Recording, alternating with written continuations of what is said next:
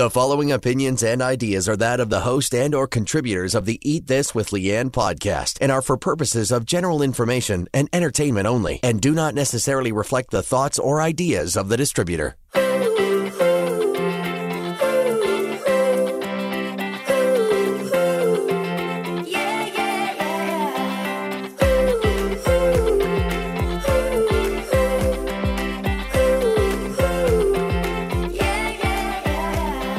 Broadcasting to the world from inside her closet and high above the streets of Toronto.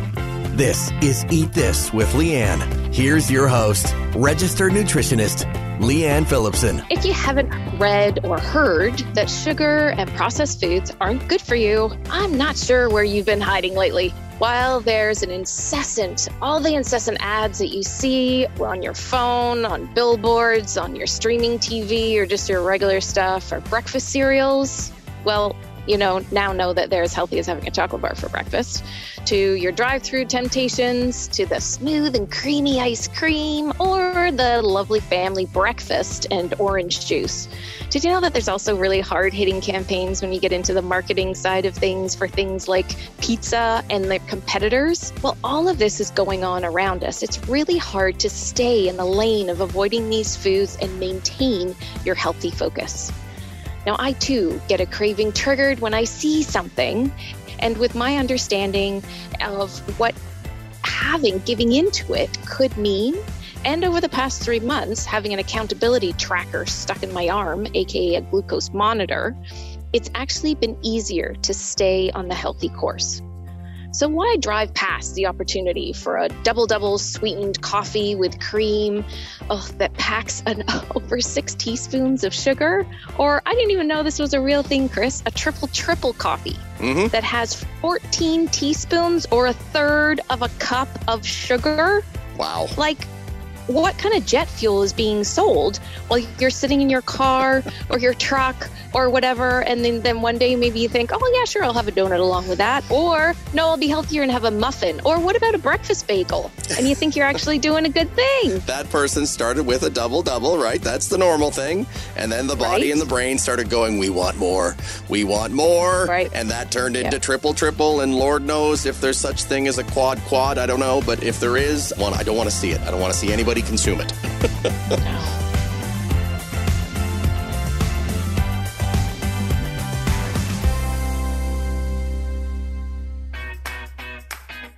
It's all scary monsters because it all could be taking you down the path of blood sugar dysregulation. Your pancreas is working so hard that it just about gives up on you, aka called insulin resistance. You end up maybe with a diagnosis of diabetes and you're like, whoa, I didn't know, where did that go? Or you kind of work up to, and just because you're 1 point over, oh yeah, now you're diagnosed with diabetes.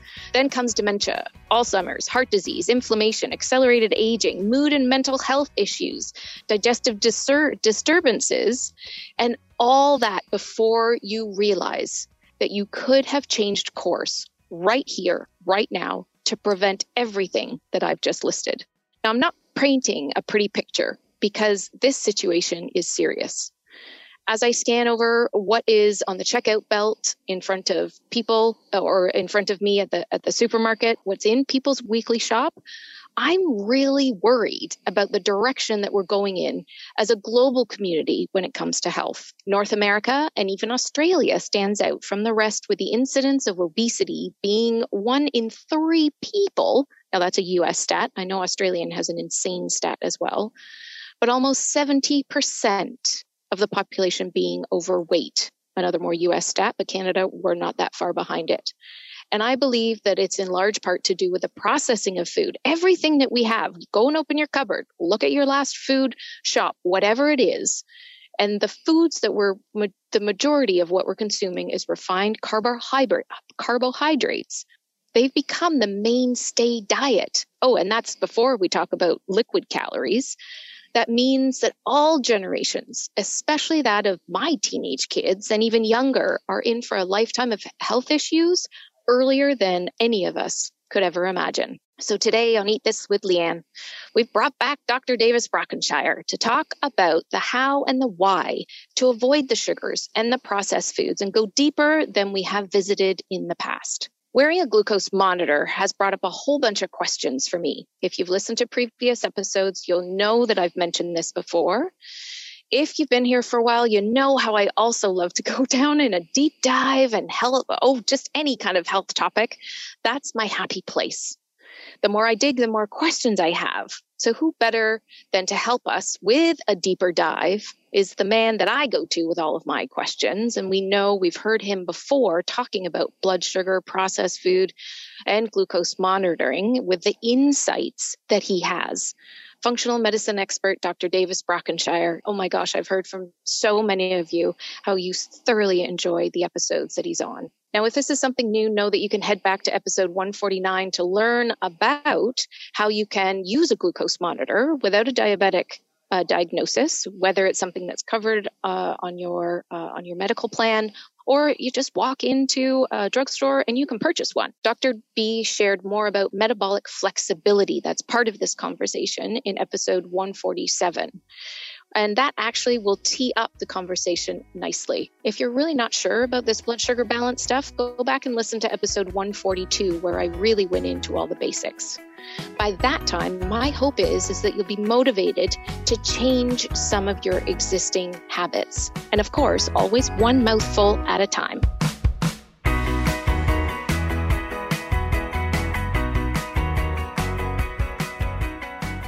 Welcome back, Dr. B. I know that we've already talked quite a bit about metabolic flexibility, about blood sugar balance, but for anybody that hasn't listened to those just yet, and in case anyone's been living under a rock, let's talk about what are the benefits of avoiding sugar, refined carbs, all those things that I know that everybody loves, and why put yourself through this, because there's a mental deprivation I know that can go on. Oh, wow. Okay. Well, thanks for having me back. It's always good to be here. Great to see you guys. So the question is, why is sugar bad? It's not really bad. It's just bad in abundance. I mean, we're hardwired at a genetic level to seek sugar.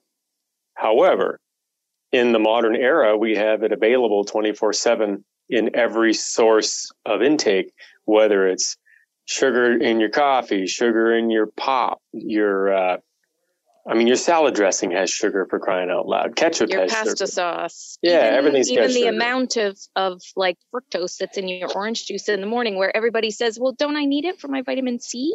And Well, you said the F word. What? That's fructose. Fructose is bad. You don't want fructose. No. We're going to talk about sucrose and glucose, not maltose, galactose, allulose, or any other OSE. FYI, fructose is really bad.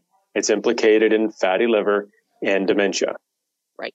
So just if you see that on a label, don't buy it. Put it back. Put it away. And the same thing with all of your fruit juices, because I know everyone thinks, okay, this has got vitamin C. And it's been like hardwired into us now that you have to have your orange juice in the morning.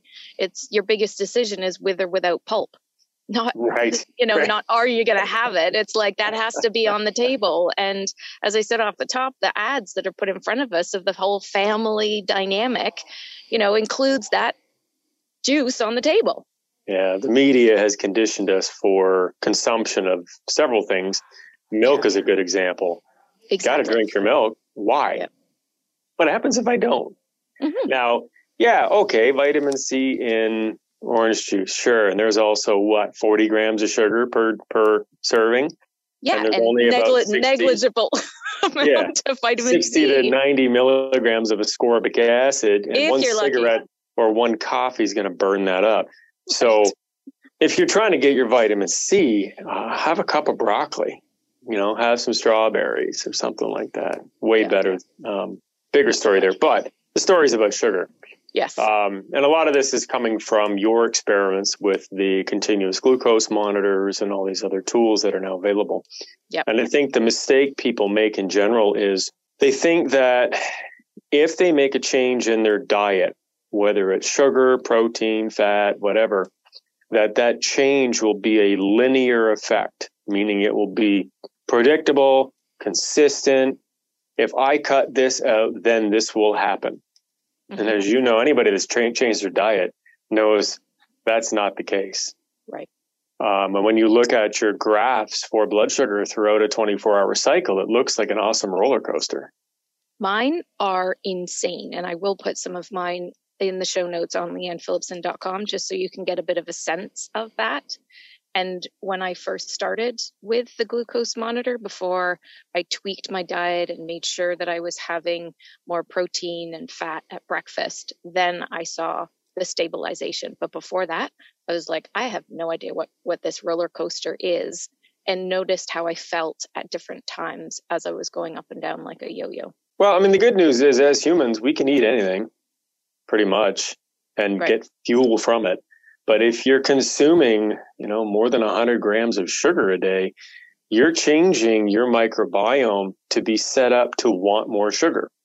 And when those little buggies want more sugar, then those little buggies are pooping inflammation. That inflammation swells the lining of your gut. Then you get the dreaded leaky gut. And then that makes you sensitive to other foods. And then your brain gets inflamed. And then you want more sugar because the bugs told you so. And you'll just never feel good again unless you have it. Right. I saw an interview recently with a young lady that was over 1,000 pounds, and she had to get down to 600 pounds before they did the gastric bypass surgery. And she said that Mama always said if she drank 2 liters of Diet Coke after her 2 liters of Mountain Dew, that it would cancel each other out. Wow. Now, I mean, I'm speechless. That's kind of like simple math, but where did Mama come up with that? Obviously, we're talking about the United States, and, we won't talk about their education system, but that's insane. That is insane. So let's go back to that, talking about sucrose and glucose and refined carbs, because that is, that's what I'm seeing people put on that belt in the supermarket, and I'm just, when I go to a normal supermarket, and I'm just observing to kind of see what are people buying these days, and having a look at it. It's the pizzas, it's the boxes, it's the packages, it's the cereal, which we know is just not great. Like, it's confirmed, studies say that now. So with all of this abundance around us, and if your microbiome is also screaming at you for more, how can we start to get any kind of balance going on in terms of changing our diet or lifestyle? What do you recommend to your patients? Well, the first mistake people make is they fall into the don't cascade. Yes. Don't do this. Don't eat that. Don't. Yeah. It's can-a-da, not can't. Right. You can do stuff. American. Right. Mm-hmm. So the idea that I explain to patients is whatever you do, if you're going to have a high glycemic or high sugar load, never have that without fat. That's why, for example, a low-fat cookie is worse than a regular cookie from a blood sugar perspective, because it will spike your blood sugar. Mm-hmm. And it's the spikes and the valleys that cause the problem with the brain and the gut. Right. So we want to watch that. You want to make sure that while our honey producers, our lovely beekeeping friends, and our maple syrup producers don't get offended here, I'm not talking about natural sugars like maple syrup or honey. I'm talking about the manufactured sugars from sugarcane, beet, and corn. So those are your synthetic sugars. That's glucose, sucrose. Anytime you see glucose syrup on a label, it's going to spike your blood sugar. Yeah. Pop being the most famous, but it's not the end of the world to have a teaspoon of maple syrup in your oatmeal. Right. The fiber will offset a lot of things. There are compounds in maple syrup that help your belly process sugar. Mm-hmm. But you always want to have a balanced feeding. So the problem we run into is when people snack on sugary things, like they might grab a box of Lucky Charms and only eat the marshmallows. And now you can only buy the marshmallows if you just want the marshmallows. Seriously. Yeah, America. And that will totally fry your brain on serotonin. So then you have the post-sugar hangover. The idea then with snacking is if you want to have those marshmallows, mix them with some nuts. Raisins, great snacky snack food, but it's a high sugar load. So make sure you mix it with something to counteract that blood sugar response. What I've noticed with having a glucose monitor on my arm, and I'm in Canada, so it's the flash glucose monitor. And what I've noticed is if I eat the raisins first, then my blood sugar will respond faster. If I eat the nuts first and then follow up with the raisins, then that definitely has a better a better impact in that I'm not like going straight up. It's a different flow to my blood sugar rising like I would see in any kind of meal. And I've played around with a whole bunch of different stuff, like eat your vegetables on your plate first. If I do that, there's definitely a different response. And I've had this thing in my arm for 2+ months now. So I've messed about with what happens if I eat an egg before my shortbread, or if I just go and eat my shortbread. I actually was very surprised, and it makes a lot of sense by what you've just said, because my shortbread is full of butter. Like you can even see it on the bag after I bought it from the market, and it sits in the paper bag, and the paper bag is stained with fat. That's good shortbread. It's very good shortbread. Sadly covered in sugar, but that was one that I waited on having because I didn't want to see the response. So I stopped having it altogether. Well, don't you think that this deprivation idea is getting a little too extreme? It feels like we're in an extreme situation. And truthfully, when it comes to something like that, I will go for it when I feel like it. You know, me not having it for a little while was not a problem because it's not something that I have all the time. And what was most fascinating with having the glucose monitor on my arm, when I really focused on keeping myself stable throughout the morning, when it got to the afternoon, I was like, I don't need it. I don't feel like it. It would be nice, but do I actually need it? No, I really don't. So I'll just have my plain cup of tea instead of cup of tea and shortbread. Well, caffeine can spike sugar too, because caffeine turns on metabolic aspects that involve fatty acid utilization. Yeah. So when people say are fasting and they have caffeine, it actually pulls fat out of the bloodstream and you can metabolize triglycerides and things like that. But I think that's why butter tart goes so well with a cup of coffee because it balances things out. Whereas if you had a Coke and a butter tart, you'd be a train wreck. Right. And the feeling that people get, because I did speak to someone lately and she said, I have hypoglycemia. And I didn't get to ask her, how do you feel when you hit a low? And I say that because I see literally on my screen that when I hit a low, whether it's in the middle of the night or maybe first thing, I don't know if it was ever first thing in the morning, but whenever I hit a low, I don't know that I felt really any different. Oh, wow. Well, anybody that's had hypoglycemia knows what it feels like, and it's horrible. Yeah. And hypoglycemia, since we're on this topic, it's different for everyone. So if you know your numbers, what might make me go hypoglycemic is a lot different than what somebody else might feel. Right. So if you have type 2 diabetes, your low number might be my high number. Right. And vice versa. And medicine doesn't take into account that individuality with people. Mm-hmm. But I was working with a service dog in San Francisco last Saturday. And this dog, 8 years of doing a service dog, she's, Sophia, beautiful little Bernedoodle, but she's trained to detect hypoglycemia. So I did an experiment and I took 4 concentrated capsules of a mushroom called tremella, which in high doses will lower blood sugar. Wow. Just as an experiment, because why not? Yeah. And in about 10 minutes, she came over to me and sat and just looked at me like, bro, you're not okay. Oh, jeez. And I'm like, I don't feel really good. Oh, whoa. And I could just feel the blood sugar crashing. And in that moment, you only have a few minutes to respond. But what I had in my carry-on bag were some chocolate-covered almonds. Right. And in my experience, protein and fat are what will pull you out quicker than pure sugar, because pure sugar will spike you and drop you. Right. And I've learned this from a lot of lifetime type 1 diabetics is do not give them straight orange juice. They'll throw up. Try to give them more of a balanced response. But anyways, some chocolate covered almonds, and I snapped out of it and she wagged her tail and went away. Unbelievable. She's my glucose monitor, right? Shout out to Sophia. That would be amazing. Yeah. But, animals know, and I think we also know ourselves. And when you get in tune with your metabolism, a lot of the pro cyclists in the Tour de France this upcoming year are training with glucose monitors. So the coaches will know when their sugar is dropping and when they need to feed and what they need to feed. You don't have to be a pro athlete to know that. If you're, working a 12, 15-hour day, just make sure you're snacking, keeping your body balanced.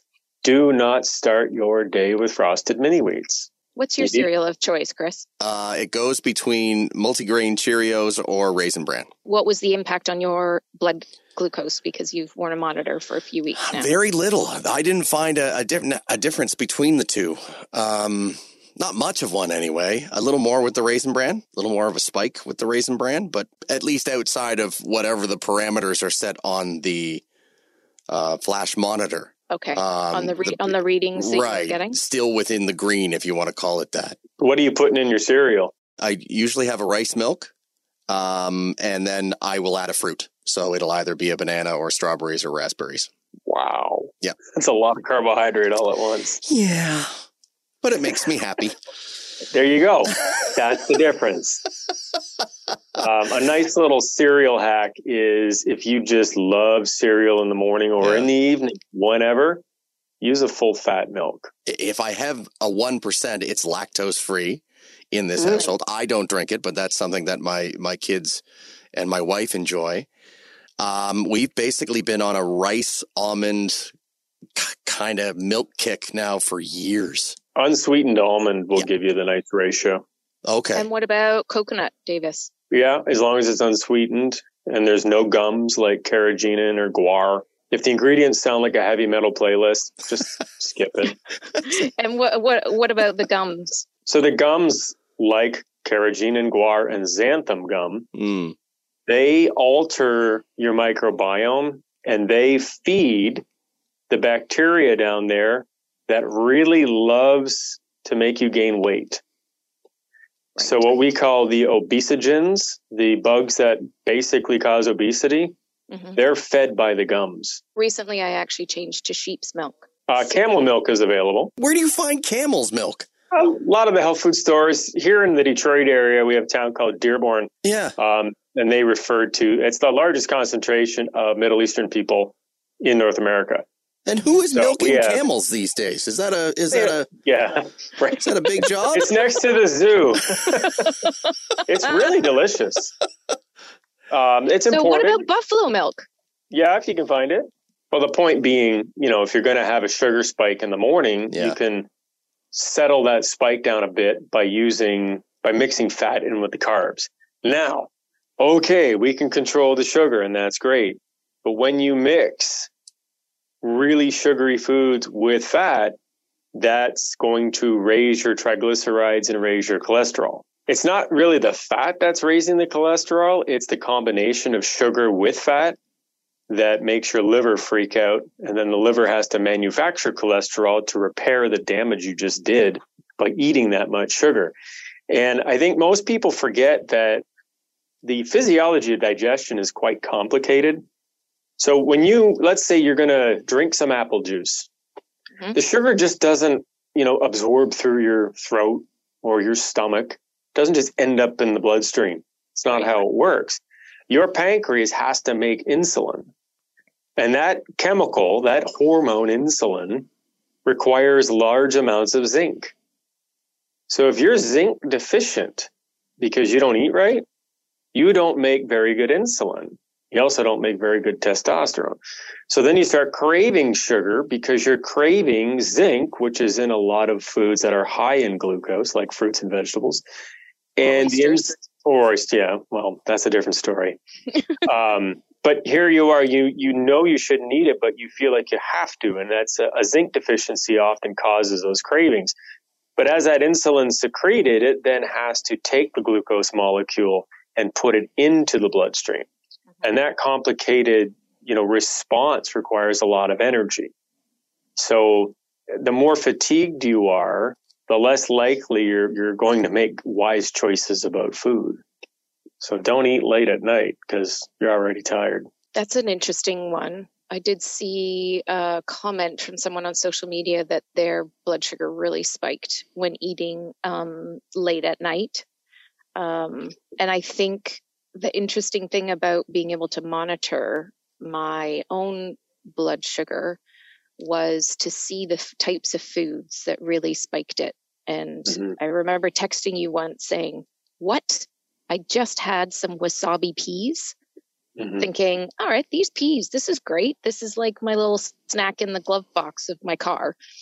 And I had the wasabi peas and my blood sugar went up to 11. Now, for anyone who's listening, maybe in the US, your numbers are different to in Canada. The readings are different. And then that skews, all that kind of stuff, depending on what you're reading. So I think mine went up. Maybe it was 9. It wasn't super crazy. And then I texted you and you said, was there MSG? As well as shortbread being a semi-vice, chips, crisps from my British side are definitely a vice. I'm definitely more salty, crispy, crunchy. That's my go-to. How many crisps or chips have MSG in them? Lots, because I've checked my blood sugar. If they have flavor, they have MSG. And recently I had chips and just, a sort of after dinner snack or something like that. And then I went to the sauna and my blood sugar went up to 11. And I'm doing this as an experiment. I'm just doing to see what my body's response is. And I thought, I'm pretty sure that those chips did not have MSG because I've really been reading the labels even more carefully. So could a sauna spike it? So things that will raise your blood sugar. Yeah.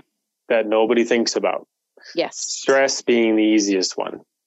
So we respond to stress by raising sugar. That's a sympathetic stress response.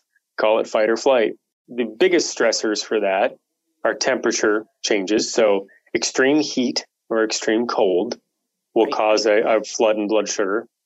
A significant threat to your life, like a near miss on the 407. Okay. Getting your bill from the 407. Yep. That's kind of stressful. Lack of sleep. Yes. Can raise your blood sugar. But the biggest one that I find that even the medical community doesn't pay attention to is pain. So if you're in chronic pain, your blood sugar is going to be high. Even self-induced pain, Dr. B? Like working out and that kind of thing, putting stress on your muscles? If you're in pain, if you're thinking, man, I wish this would stop, I can't think about anything because the pain is too much. Right. Yeah. Oh, okay. People that will go on a steroid for pain, whether they blew their back out or whatever, poison ivy, that will spike their sugar. Unfortunately, in the hospital systems, they don't pay attention to that because let's say, maybe you're on the bubble for being a diabetic. You go in and your sugar's a little high, but they do surgery on you. Well, you're in a lot of pain. Well, your sugar's going to go up. Well, then they give you insulin because that's protocol. And now you've crashed. So avoid the hospital. Is it a regular thing to check sugars in the hospital when you go in? Is that a normal test? Particularly if you have a history of high blood sugar. Oh, okay. Yeah, Chris, with an A1C over 6, you'd be considered on the bubble for type 2 diabetes. So A1C is what? It's a 90-day average of your glucose on the red blood cell. So it's a better measurement of overall how your body's managing glucose 24/7. That's, for example, you go in for a physical, they check your blood sugar and it's really high on fasting. Well, they can't say you're diabetic. They need to do an average. Okay. So then you clean up your act, you get rid of the beer and pizza, you start working out, and you can get your fasting sugar down very quickly. But the 90-day, the A1C, doesn't come down that fast. So that's why it's usually a 3-month follow-up. Got it. And from a control point of view, today we have monitors. So that's better data. But the A1C, at this point, there's an argument that anything over 5.8 will be leading to glucose-related disease processes, like inflammatory heart disease, inflammatory brain disease, so on and so forth. So at that point, the question is, well, when? And so for every tenth of a point over 5.8, you're increasing the rate of what we call glycation, where you're turning your cells into glucose. I think of rock candy. You're slowly accumulating these crystals in your cells, so it makes you stiffer over time. Your joints get stiff. You're making dad noises when you get out of your rocking chair. You can't bend over and put your skates on without help, all these things. So that's why it's important to look at that number. I'm not a big fan of looking at just a straight fasting number because it can be something different for everyone. In my experience, people that have a high glucose in the morning typically are dealing with an awful lot of stress. Mine goes up, and depending on the day, there was one day when it went up to 7 and I hadn't had anything but water. Mm-hmm. and it was over 7, and it was probably after a lot of stress. Well, that's why exercise is so good, because the body brings it down. Doesn't need insulin to utilize glucose if you're moving. So muscles that are in motion can use glucose. Your brain can also use glucose quickly. Up to 40% of your carbohydrates can be used by your brain. So that's why if you have a very mentally taxing day, you might be craving sugar. But if you went out for a walk, that would be a better solution. Correct. And that's why it's important if you do have a high glucose meal, because sometimes it's just nice to have a big pile of spaghetti. Go for a walk after. Right. Or dance. Put on some music and dance. Yeah. You don't even have to go outside if it's like snowstorm crazy outside.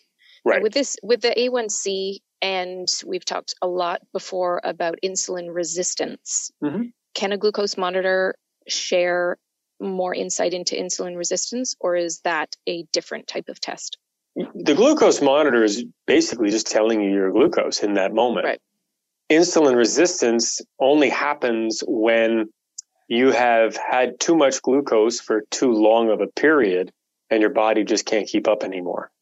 Right. And so the insulin has a difficult time docking with the receptor sites because of the inflammation.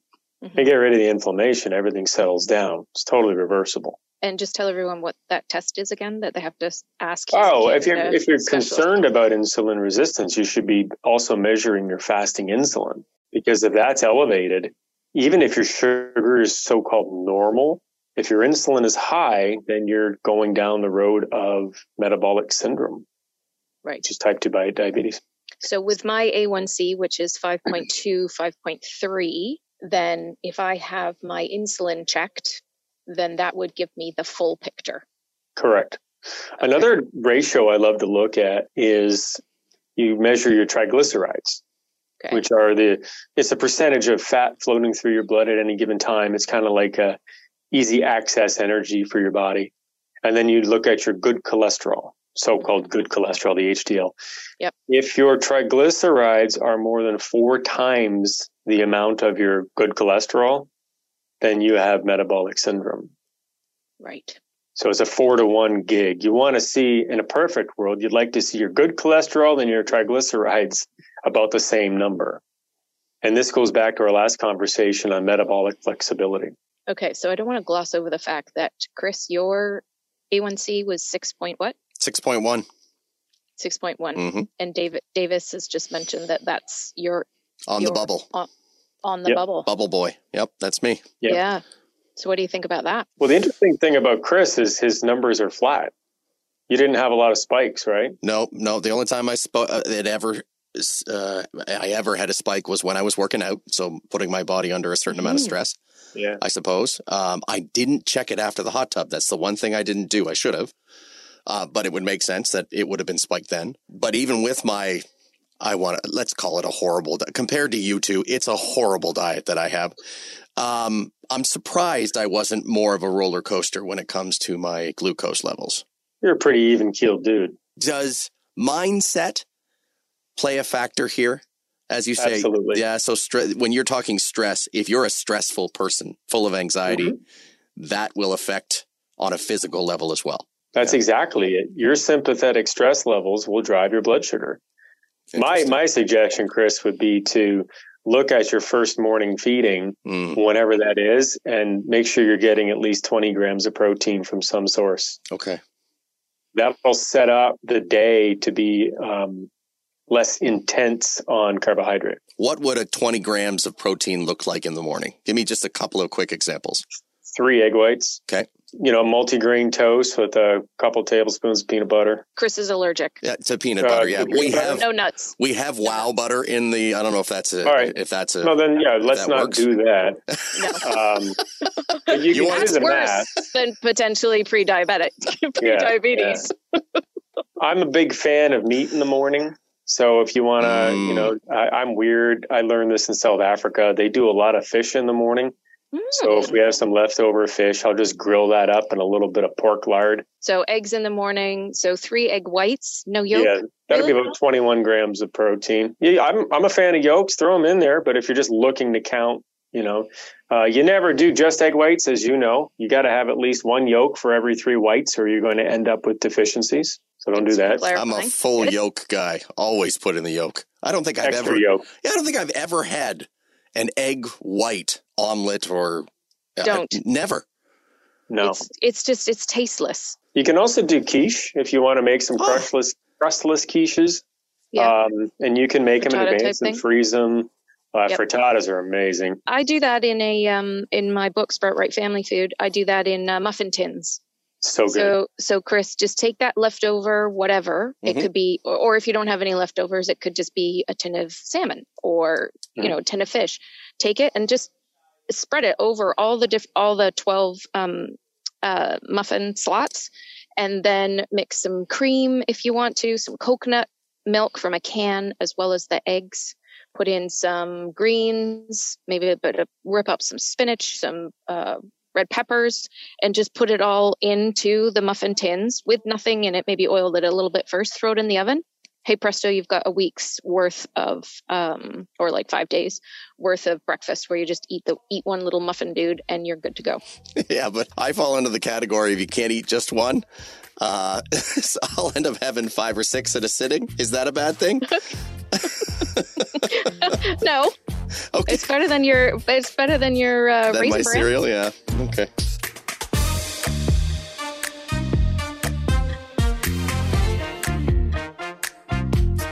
So today on Eat This with Leanne, we've brought back Dr. Davis Brockenshire to talk about the how and the why to avoid the sugars and the processed foods and go deeper than we have visited in the past.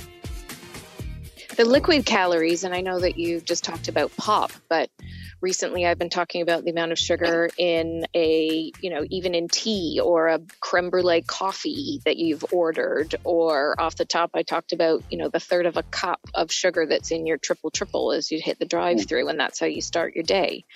The liquid calories that are going into us is, I think, something that is outside of most people's thinking. If you're looking at what's on your plate, which is really good, it's a great place to start. But lately I've been trying to encourage people to, what's in your cup? Like what are you drinking that's adding in and potentially spiking your blood sugar as well? And if you are having something like that along with the muffin, notice how you feel afterwards. And just for anybody that maybe doesn't understand what low blood sugar feels like, Davis, can you share that lovely list of how you're going to feel? All right. Hypoglycemia starts with kind of a really feeling of serenity. Like, wow, everything is really okay. Like you might be a little high. And then your breathing changes, your heart rate will go up, your pupils will dilate, you'll get a little sleepy, then you get dizzy, then you start to break out in a sweat, and you'll get usually tremors. And if you get lightheaded enough that you have to sit or lay down, that means your blood sugar is going critical.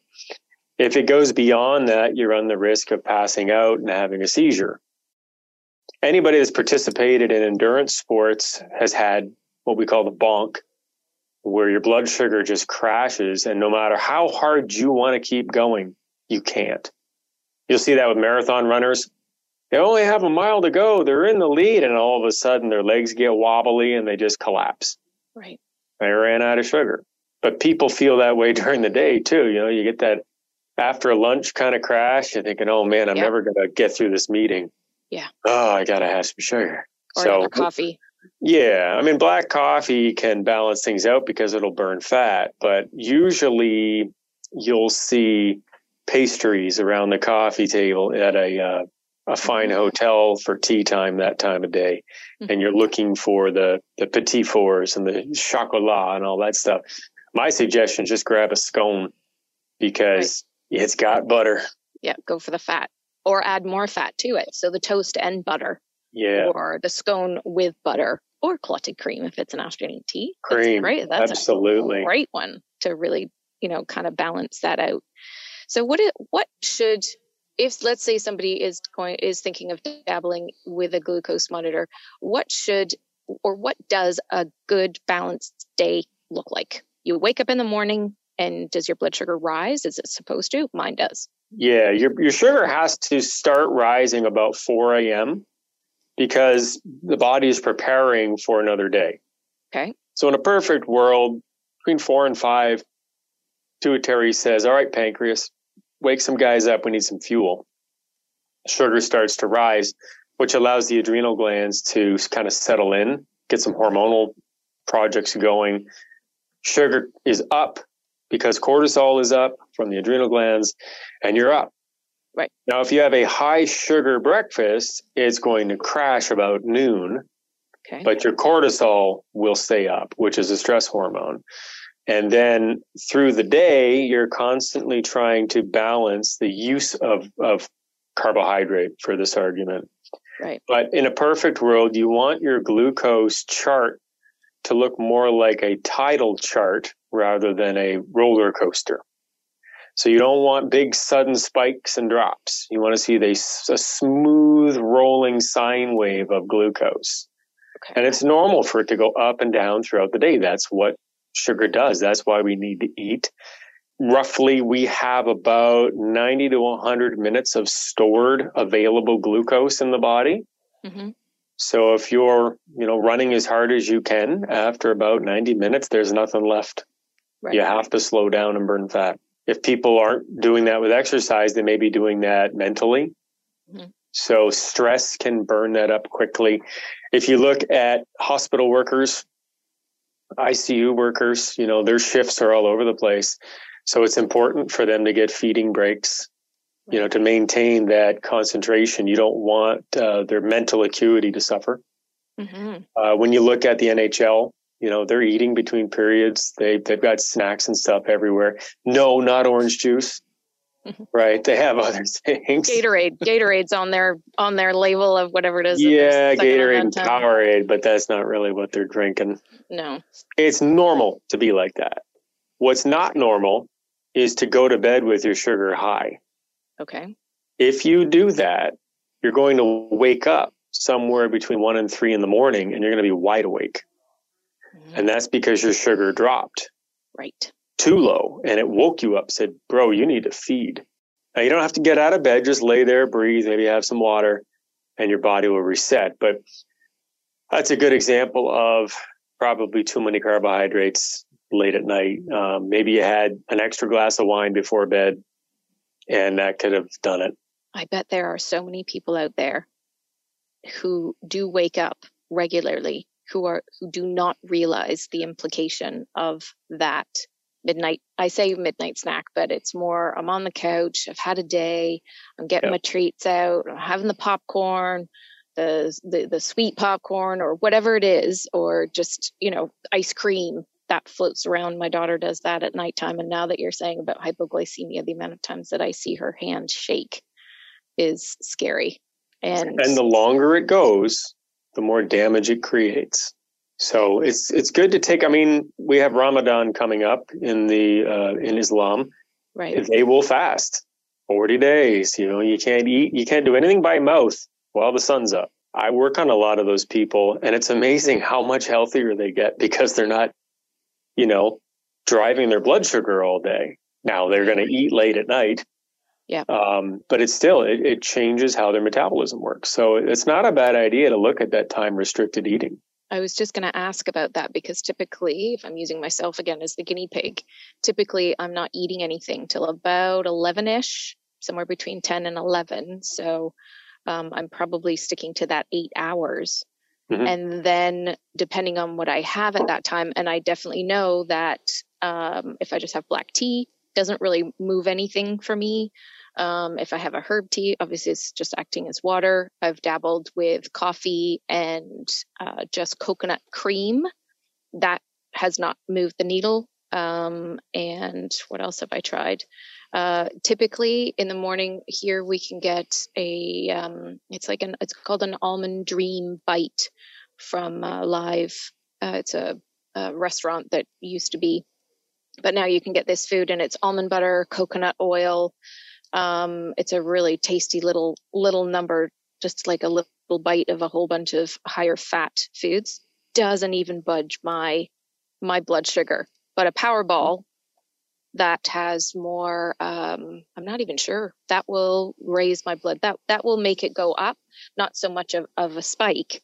But bread, anything like that, I will shoot straight up as if it was a rocket. Right, then the crash. Yeah. Then the hangry. Yeah. There's an evolutionary thought in science right now. First of all, as humans, we've never had to deal with stress like today, mm-hmm. where we don't get a break.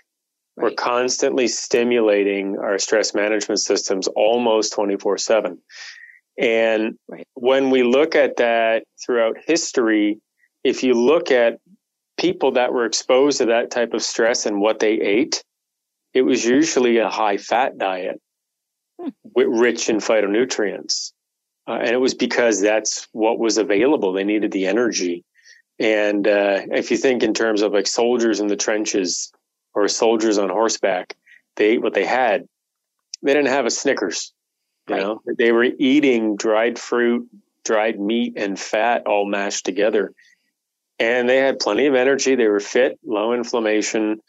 And then somebody will say, yeah, but they only lived to see 30. Well, that's because they died of dysentery or tuberculosis. It wasn't their diet that killed them. Right. And right now in North America, number one cause of death, we'll say, is diet related. Heart disease, cancer. Yeah, mm-hmm. Cancer is diet related. I mean, it sets the stage, right? If you think about it, everything is inflammatory driven. So if you spend your entire day consuming inflammatory driven foods, you're telling your body, hey, let's do this. Right. I do not agree with the Canadian researchers on alcohol saying that we should only have 2 servings a week because it's going to cause cancer. Bum study, start over. Really? Come up, do better research, because that's not the case. We get more alcohol a week from fruit. So what should that study have said? Yeah, the weird thing about that study is that they went from one extreme to the other. Yes. So that's the weird part. Where did the politics come in between 14 a week and now 2 a week? Right. Same thing with coffee. Okay. They did the same thing with coffee. So regardless, science doesn't know the answers. And the beautiful thing about science is it's designed to be questioned. The art of science is to question it. And that's how we do science. And if you can't question science, then it's just propaganda. Well, who's paying for the science? Got it. If the Twinning Tea Company is paying for the coffee research, then I'm thinking, well, you got a hand in this. Mm-hmm. You want coffee to look bad. And then they say, well, coffee's bad for the planet because of climate change. Well, being human is bad for the planet. Let's just don't heat your pool when it's 50 degrees out type of thing. Mm-hmm. So, keep an open mind when you're looking at dietary research because, as you know, Leanne, it changes week to week. It does, and it makes your head spin. But what you have brought up is about alcohol. Yeah. And in my experience, not that I drink much at all, and Chris, you can speak more to this than I can, I know that, is the impact on blood sugar. And you did a really great test on yourself, didn't you, Chris? Well, it was at your suggestion. I tried straight whiskey, and then I tried, obviously, my favorite, which is whiskey and ginger, to see how my body would be affected either way with just the straight alcohol and then with the introduction of ginger ale in there as well. And my body, there was more of a spike, if you want to call it that, with the ginger ale than with the straight alcohol. Oh, yeah. You can't put pop with your grain alcohol. That's just rocket fuel for your pancreas. Okay. Do not do that. Let's use grain alcohol. Okay. All right? So something that was fermented from grain. Right. Whiskey. Let's say Crown Royal. So let's say you pour 2 ounces of Crown Royal over some ice. You're sipping on it. Your body doesn't turn that into glucose. Okay. It has to go through processes in the liver that produce something called acetaldehyde, which is a lot like what molds produce. So we can convert it into energy, but it's extremely expensive. What it does is it tricks your brain into thinking it has sugar. So it causes a little inflammation in the brain, so you just don't care about it anymore. And it also gets things going in the liver. There's a lot of circulation happening in the liver, which then moves triglycerides, and you can get a feeling of being a little full. But if you've ever drank too much before eating, you'll notice you lose your appetite.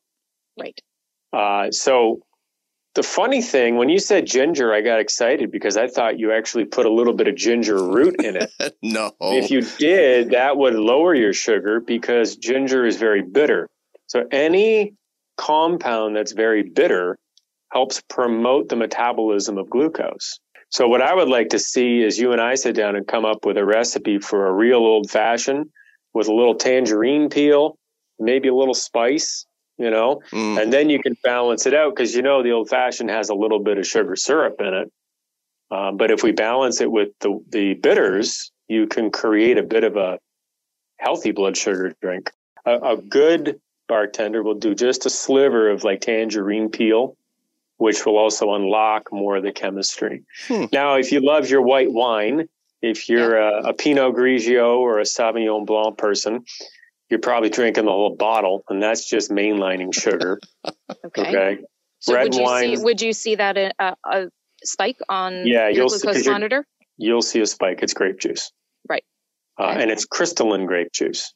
That's why when you're doing a wine tasting, you're going to see fattier foods like cheese and nuts and meats to balance that out. Because if you don't, you're going to get really buzzed quick. Right.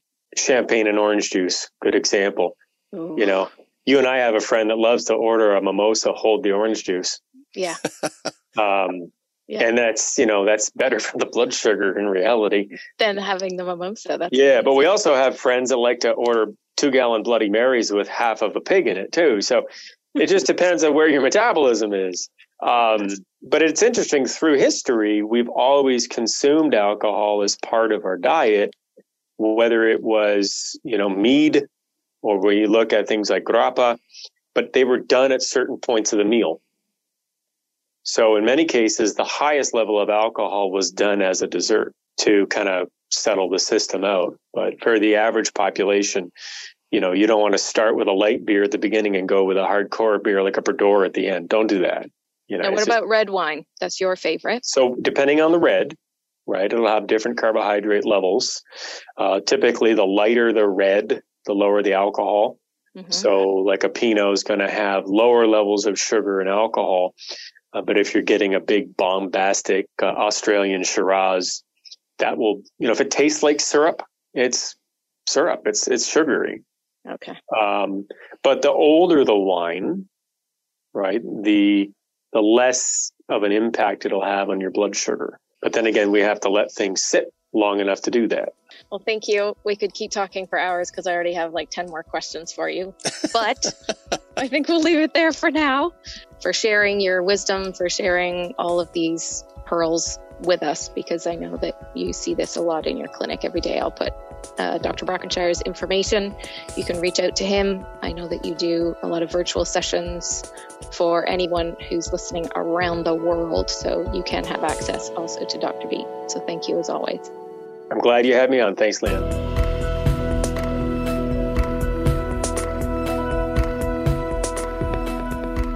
All right, Chris, that was interesting.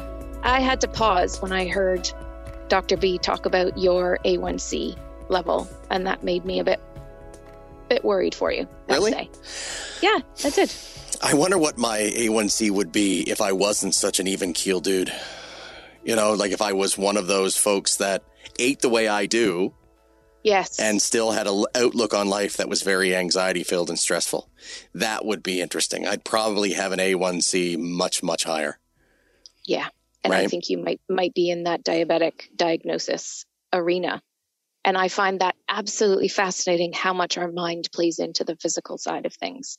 Oh, I think it's really cool. I do too. It's nice to know that we have the weapons available within ourselves to fight off some of these beasts, right? Just things like cancer, and which, you know, everyone fears, but it is diet based. It is both physiological and psychological. And that to me, gives me hope.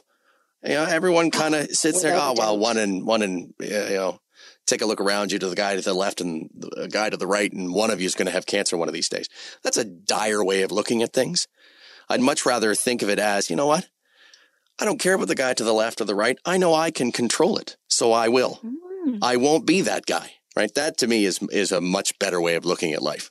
I absolutely agree. And shifting into that mental state, into that mindset, is as important as what you're putting on your fork, on your plate, in your bowl, or whatever it happens to be. And, you know, and even with, you know, your stats and what Dr. Bockenshire was talking about, you having the cereal in the morning, me having eggs and all the fats and all of those kind of things, it does impact your levels. But how incredibly powerful is it that your mindset versus my stressed mindset, you know? I mean, you could look at what's on your plate and analyze what's going on for you. But what people don't necessarily see or understand is my mindset and all the stress and everything that I put myself through. It's all self-inflicted. I totally understand that. But how that could be affecting me in different ways, because when you look at my spikes going up and down and up and down and up and down, it's like, hang on a minute, I just thought I ate really well. But I don't think about what's going on between my ears. Yeah, right? Exactly. Yeah. What I'm taking away from this episode is, yes, what is going in your shopping cart, what's going in your bag, what's coming home is important. It is one aspect of things. And yes, taking, you know, B complex, that's huge. Having more vitamin C for your cells, huge. Anti-inflammatory, from the Kid Boost, Skin Boost, what I do every day. Like, all of those things are all amazing. And the mindset piece. So our lovely loyal listeners, this is an opportunity for you to listen to this episode again, because everybody says we got to listen to Dr. B more than once. And see, what is it? Sure, put the glucose monitor in your arm, and look at the foods on your plate, but also what was going on for you in those moments.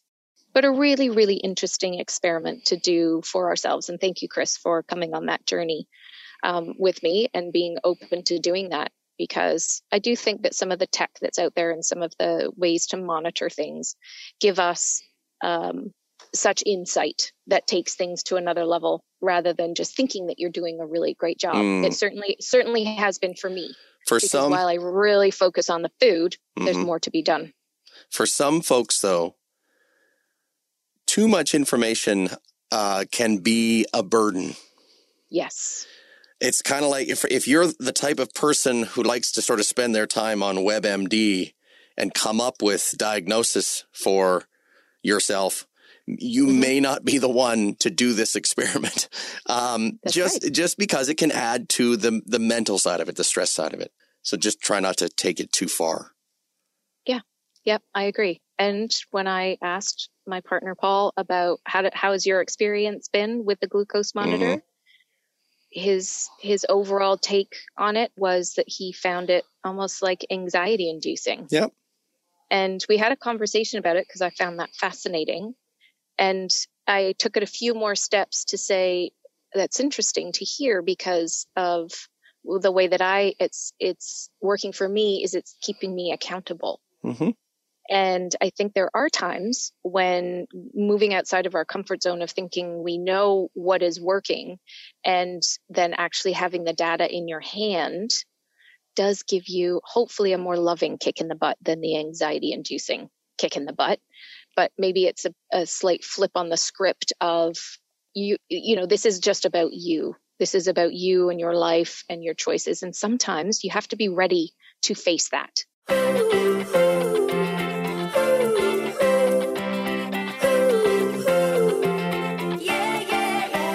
You have to be ready to do that. And if you're not quite there yet, then that's totally okay. these monitors are not going to go anywhere. And there might be a moment where you think, I'm not quite ready, but I've got a peak of interest a little bit more. And then then you can just be brave and take that step. But just know that all of these things are out there. Your wearables, your Oura Ring, your Apple Watch, your Whoop Band, all of these kind of things. And sometimes when people look at their sleep data, you're like, I'm more stressed than I'm not sleeping. Well, no, that's exactly what you're talking about, Chris, where it's taking you too far. Let's not take this out of context. And maybe it is that you work with someone and you have them look at it so that they can guide you towards success rather than it being all on your shoulders. So with that said, please know that you can find out so much more information over on leannephillipson.com. Sproutright.com is where you'll find all of my Take This by Leanne supplements, which are super helpful for your immune system, for your mind, for your whole body, and a few of the ones that I mentioned today being super appropriate for this particular topic. And I always love getting your messages and your feedback on everything that we talk about here. And I'll finish off today by, as always, saying, please remember to eat this one mouthful at a time.